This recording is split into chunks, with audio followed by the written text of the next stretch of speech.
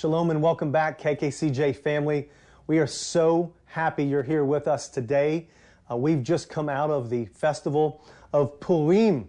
Purim comes from the word in the book of Esther that in Susa they would roll the die for choosing a date when to destroy the Jewish people according to the law that was given. And one die would be called a pur. But in Hebrew, we add plural by saying im on the end of a lot of words. So in this case, a masculine word like pur would become Purim. And that's how we get the festival of Purim from the book of Esther. It's been a great time this week. We had our kids program do a wonderful outing together at the park. We also got to participate in something very special. This was called the Night to Shine, where we had several of our King of Kings community members and leaders serve handicapped and disabled young adults and give them a special night. So I just want to say thank you to that team who got a chance to serve with that special permission from the government this week. Pastor Mike helping to lead the charge. Thank you, Melissa, Carla, Joshua, Jackie, and others who all participated in the Night to Shine. Thank you so much for representing us at King of Kings community. Want to also welcome everybody watching, not just our members in Jerusalem, but also our friends and partners around the world. Welcome back to Jerusalem. Again, King's Community Live, Facebook Live, YouTube, and all of the other channels. Welcome back to King of Kings community. This past week, we had a staff devotion. Now, we do this every Tuesday, and generally myself or one of our executive team leaders or one of our elders will lead the staff devotion and prayer time. This particular Tuesday, I was leading the staff prayer and discussion and announcements, but we get into the devotions for a few minutes. And I felt like I was sharing something important about the depth of God's love, the depth of His compassion, and the depth of His wisdom. And I felt like the depth of those things is going to carry over into today's time in the Word together as we continue in our Life Behind the Shield series. So today, Life Behind the Shield, turn in your Bibles or your devices to 1 Peter chapter 3. 1 Peter chapter 3. While you're turning there, just want to give you an update about what's happening here in Israel. For the most part, things are starting to open up a little bit more, particularly for the people who have been vaccinated. If they've received their first and second vaccination shots, they have a green passport, they have permission to be in shopping malls and gyms and theaters. The general population is still limited to 10 people in a room at this point. The airports are primarily still not open to everyone. There's a few people who are getting in, but basically just citizens of Israel at this point. So we're still kind of coming out of this lockdown phase. Half the country has been vaccinated. So thank you for your continued prayers, because we've had a few people on our team, our worship team, some of our local pastors, some of our international pastors have come down with COVID and are fighting through it. So thank you for your continued prayers for their health. We're going to go in deep today. This is not going to be a shallow message. We're going to go pretty deep. I'm actually not going to cover a lot of verses. I'm actually going to take 4 or 5 verses and dig really deep down for the symbolism that God wants to show us through water immersion. What it means, what did it mean in the times past, but what does it mean differently for us today as New Covenant believers? I've entitled today's sermon, The Countdown.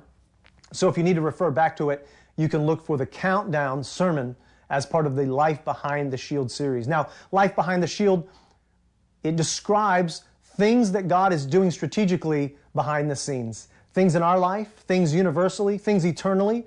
He is always on the move. He is strategic. He doesn't do random. And there is a life behind the shield, the power of God that protects us. A lot of times we want to pull back that curtain and see what God is doing behind the scenes. And this is going to be a little bit more toward that angle today. Let me give you our main text today. Again, we're only going to cover 4 or 5 verses. 1 Peter chapter 3, verse 18, 19, and 20. That will be our launching main text. We'll come back to it a few times today. So let's open with that reading. For Messiah also suffered once for sins, the righteous for the unrighteous, to bring you to God. He was put to death in the body, but made alive in the spirit. After being made alive, he went and made proclamation to the imprisoned spirits, to those who were disobedient long ago when God waited patiently in the days of Noah while the ark was being built. In it, only a few people, 8 in all, were saved through water. Now, the Greek here for the word proclamation, Yeshua went and proclaimed something. The word here for proclamation is keruso, and it means simply to exclaim, to proclaim, or to preach something. So Yeshua, in the days of Noah, while the ark was being built, after he was made alive, Yeshua went and proclaimed something to this group of people. This is what Peter is describing. So it's a little bit of a mystery when we first read it, what Peter is trying to say. What is he trying to tell us? What is the lesson in these verses? And that's what we're going to unpack for the next few moments. Notice several things. First, it was Yeshua who went to where the imprisoned people were, right? It's the love of God always pursuing those that are His children, but those that do not follow yet. So we want to first start our assignment today with figuring out who are these imprisoned people. Well, of course, according to Peter, they are those who were disobedient to God during a certain time period. So what we're going to discuss today is the people inside the boundaries of this certain time period. And that time period are the people who were disobedient while Noah was building the ark. That's what Peter said. So let's look at it a little bit from a different angle. Who were these people? We know the time frame. But in Genesis chapter 6, the Bible tells us a little bit about the people themselves, what they were like and what they were doing to the earth. Genesis 6, 5 and 6. The Lord saw how great the wickedness of the human race had become on the earth, and that every inclination of the thoughts of the human heart was only evil all the time. The Lord regretted that He had made human beings on the earth, and His heart was deeply troubled. So the Lord said, I will wipe from the face of the earth the human race I have created, and with them the animals, the birds, and the creatures that move along the ground. For I regret that I have made them. There are other descriptions in the same chapter, a little bit further down, chapter 6, verse 11 and 12. It's very similar. It says, Now the earth was corrupt in God's sight, and was full of violence. God saw how corrupt the earth had become, for all of the people of the earth had corrupted their ways. That's the people that Peter is describing. This is the generation. They were corrupt, evil all the time. Every thought, every inclination of the heart leaned and pursued evil. That's the generation that Peter is describing. And that's the generation that Yeshua went and proclaimed some great message to, and were inside the boundaries of, not everybody, inside the boundaries of those people in that generation, probably the most wicked generation that the earth has known. Now, there are correlating verses that help us understand a little bit more about what Genesis is describing in this specific group of people. I'm going to stick in Genesis 6 for another moment. Look at verse 1, 2, and 3. When human beings began to increase in number on the earth, and daughters were born to them, the sons of God saw that the daughters of humans were beautiful, and that they married any of them they chose. Then the Lord said, My spirit will not contend with humans forever, for they are mortal. Their days will be 120 years. 120 years. That's the focal point there of those verses. So there's this time period of 120 years. Let's talk about that. There's this group of people inside of that time period that Peter is talking about, because Yeshua went and proclaimed something specific to them. Now, some people view this 120 years as a new age limit that was pronounced on mankind. Makes sense, because prior to that, mankind had lived 7, 8, even 900 years. So pronouncing a shortened life upon them was a certain measure of judgment. If that is an angle, we can embrace that if that's true. It also helps us to understand, while the later generations looked back and they described the oldest generation as heroes of old and the men of renown, because those of us that were born after the pronouncement of a 120-year limit would look at the people born before the pronouncement of the 120-year limit, And we're not making it past 120, and they're living to be 900. So, of course, they would look like heroes to us. Makes a lot of sense. I can buy into that. But others don't look at it this way. That's just one perspective. Other people view the 120-year pronouncement as a countdown to judgment. That God was basically coming to the most wicked generation on the earth, and He was saying, I'm warning you. I'm giving you an alarm signal. You have 120 years to turn this around. I'm giving you ample time to listen to my voice, to heed my warning, and to make a change. And from that perspective, we see Noah comes on the scene, a righteous man in his generation. God gives him the instructions to build the ark. And so during this 120 years of warning, or this 120 years, which could be seen as a countdown to judgment, they were warned. They were given a clear word. Noah's over here building the ark. They were warned by God. And this particular generation, this most wicked generation, warned by God, they still chose to disobey and live in rebellion. And those are the people that Yeshua is proclaiming the special message to. You see, it's the 120 years of countdown warning to judgment. Or, even inside of that 120 years, while Noah was building the ark, that's what Peter said. There's about a 75-year period where Noah was building the ark, many scholars believe. And the people that lived in that time period, who saw the warning signs, who heard the warning of God, who saw what Noah was doing, they still chose to disobey and rebel against God. To this group, Yeshua is giving a very special message too. We should notice that the disobedient people in that generation, of course, they didn't get away with it. Remember Peter's words that Yeshua proclaimed a message to those in prison. So they weren't just roaming free and having a great afterlife. They were in prison because of their disobedience. Now, I want to look at this place, this prison. What is it? What does the Word say about it? What are the puzzle pieces that we can put together? Well, listen, as I jump into this topic for a moment, just give me some grace, because we're not going to get the entirety of description.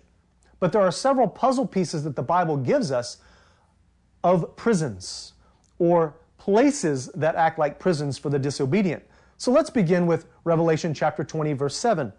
The Bible says, speaking of Satan, when the 1,000 years were over, Satan will be released from his prison. Okay? There's step one. We know that there is a prison, and we know that Satan gets locked up in the prison. It's called his prison. Perhaps that's where these disobedient people in the days of Noah were. It's hard to say, but we do know that one exists. A little bit later, we find in the book of Luke, where Yeshua is at the synagogue in Nazareth, his hometown, as he grew up, and he's getting up on the Shabbat, and he's reading from the Parashah.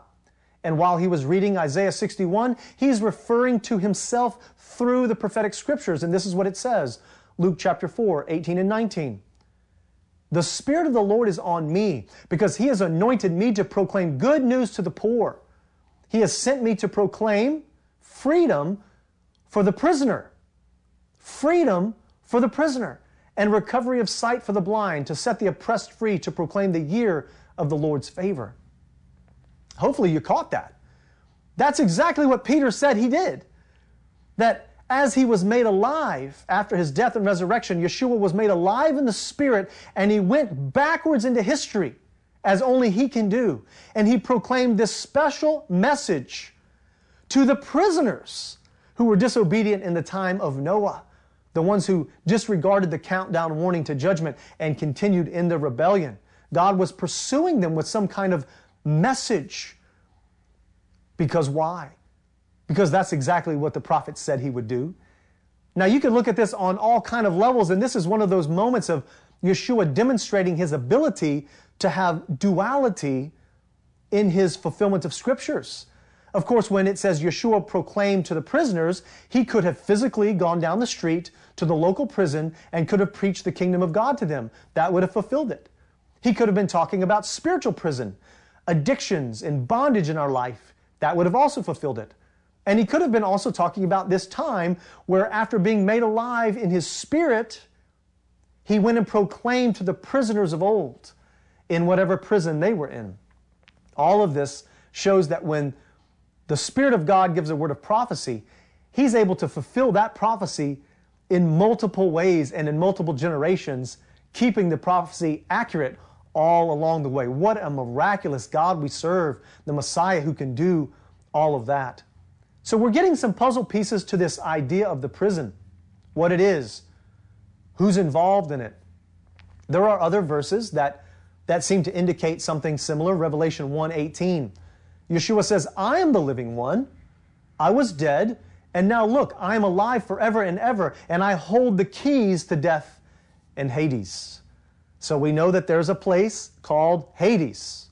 Yeshua has the keys to it. He visited the people in prison, the ancient ones of old. Satan is going to be locked up. How can you lock someone up in prison unless you have the keys? Yeshua has the keys.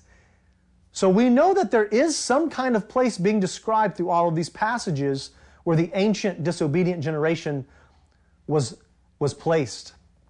Let's look at one more selection regarding this place of imprisonment. Revelation 20, starting in verse 12. And I saw the dead, great and small, standing before the throne, and the books were opened. Another book was opened, which is the book of life. The dead were judged according to what they had done, as recorded in the books. The sea gave up the dead that were in it, and death and Hades gave up the dead that were in them. And each person was judged according to what they had done. Then death and Hades were thrown into the lake of fire. The lake of fire is the second death. Anyone whose name was not found written in the book of life was thrown into the lake of fire. So even though we're not exactly sure what kind of prison these ancient disobedient people were in when Yeshua proclaimed His salvation message to them, we know what it was not. It was not the lake of fire. It was not the final resting place for disobedient people. It was certainly a prison, not a happy place, not a good place. It was a place where disobedience was not excused. It was being judged and dealt with. And yet we see the heart of the Lord to pursue some kind of special communication with those people upon His death, where His Spirit was then able to take authority over death, over hell, over Hades, take you the keys, if you will, during that transformational and eternally impacting time period. It's not the lake of fire, but it still is prison. Now, so far we've been able to cover in a short period of time, who are we talking about? The disobedient generation in the time of Noah when he was building the ark. They heard the warning. They were given the 120 years judgment. They still persisted in disobedience and rebellion. So we know the who. We know the when. It was during the time Noah was building the ark. That's the specific group of people that Yeshua is proclaiming the message to. We know where. The where is this prison description. They were locked up because of their disobedience. Somewhere. We get a few descriptions that we've covered. What we haven't covered, however, is the why. We know the who, we know the when, we know the where. But what about the why? Why is Peter writing about this? It's a little bit of a mystery. It seems a little bit out of place. We're going to start to pull all of it together for you here. So let's go back to the main text for a second. Let's remind ourselves of what it is. Let's remind ourselves of the context we've just described, and then grab a hold of the lesson that he meant for us to get before we close. 1 Peter chapter 3, 18, 19, 20. For Messiah also suffered once for sins, the righteous for the unrighteous, to bring you to God. He was put to death in the body, but made alive in the spirit. After being made alive, he went and made proclamation to the imprisoned spirits, to those who were disobedient long ago when God waited patiently in the days of Noah while the ark was being built. In it, only a few people, 8 in all, were saved through water. Here we go. Here goes the lesson. Water is now being introduced. And this water symbolizes the immersion that now saves you also. Not the removal of dirt from the body, but the pledge of a clear conscience toward God. It saves you by the resurrection of Yeshua the Messiah.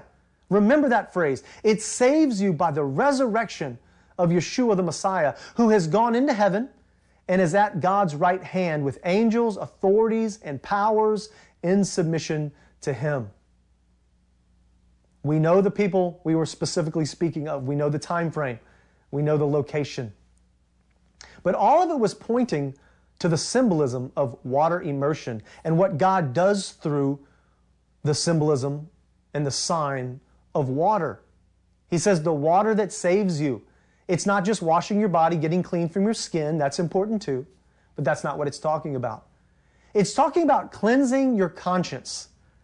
It's talking about disconnecting you from the painful memories, the scars, the stains of your past. That Satan cannot replay in your mind over and over the fallen moments of your life. Your conscience has been cleared in the Messiah. It's not enough to just wipe away your sin. God wants to cut all of the ties that you had with your past sins. It's not enough to heal you from your pain. He wants to cut you off from the source of those pains, which were in your past. He wants to clear your conscience that you may live life anew and afresh. And so this all starts to play out in the symbolism of water, not only cleansing you, but cleansing your conscience.